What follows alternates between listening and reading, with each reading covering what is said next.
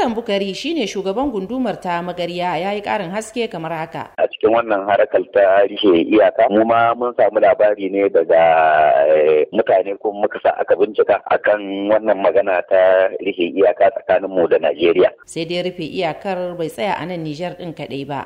To abin da muka gano cewa ba tsakaninmu bane kaɗai Magarya da Najeriya, iyaka ce gaba ɗaya ta Najeriya tare da sauran kasashe makwabtanta da suke iyaka guda aka rishe, kenan ba abu bane wanda ya shafi Magarya kadai, abu ne wanda ya shafi kowace frontier. To ko hukumomin na Najeriya sun bada wata hujja ta rufe iyakokin ga hukumomin Nijar? Dalilin dai sun ce suna so su yi bincike a bisa kan harkar shige da huce na kaya da na mutane tsawon kimanin wata guda, shine takamaimai hujjar da muka samu daga bakin masu tsaron iyaka na Najeriya, saboda mun tura akwai wani kadar da ake ce mishi na koridor tsakanin mu da mu da su, don kai muka tura a tambaya mu samu labarin kakane ne.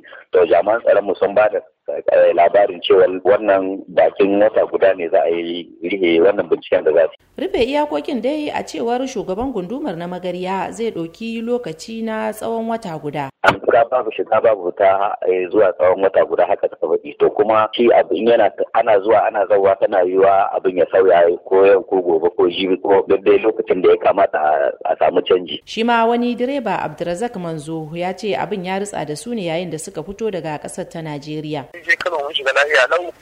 Muna cikin Kano kuma sai muka ji labarin an ce an rage boda. Wannan da muka kuma haka nan muka taho muka zo muka tambaye ma'aikata da ake cewa immigration ba su suka ce mu daga Abuja da aka mutu magana aka ce an rage boda. Ɗan Najeriya yanzu wanda yake zaune a cikin da muka misali zai iya koma ƙasarsa, kuma ɗan Nijar da yake zaune a Nijeriya iya yin shigo a ƙasar shi. Amma kuma dai kamar ba ko baka yin shiga ba, ko daga Nijar ka shiga da suka raka amma ka shi ko passport ko ka dawo baka shiga ba, sai dai ka dawo. Ko kuma daga Najeriya ka shigo Nijar baka shigo ba.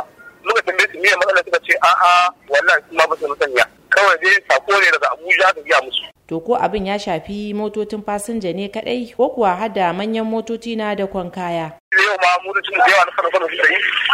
An ce da yawa sun dawo da fasinja gaba daya. Ba wanda aka wani shiga. Saboda a cikin hanyar mata mai mana an ce har da sojoji ba su shiga da Najeriya. Ba amma sai na hanyar ta Magarya ba sojoji sai ina yin ya fito ne da kullum. Motocin ɗin kaya ma a jiya da na dawo na ga motocin sun ba da ake ta motocin kun ba. Sun ko kayan an sassaya su a cikin Najeriya. Saboda duka mai aka san dogon da su da cin masu jiya manyan motocin. Su ma na ga an sassaya saboda dole in san Najeriya ne kai baka shigo Nijar. In san Nijar ne kuma kai baka shigo Najeriya. A ɗaya bangare na nemi jin ta bakin hukumomin na Najeriya sai dai hakata bata cimma ruwa ba, hakan bata samu ba. Tamar Abari, muryar Amurka daga Damagaran a jamhuriyar Nijar.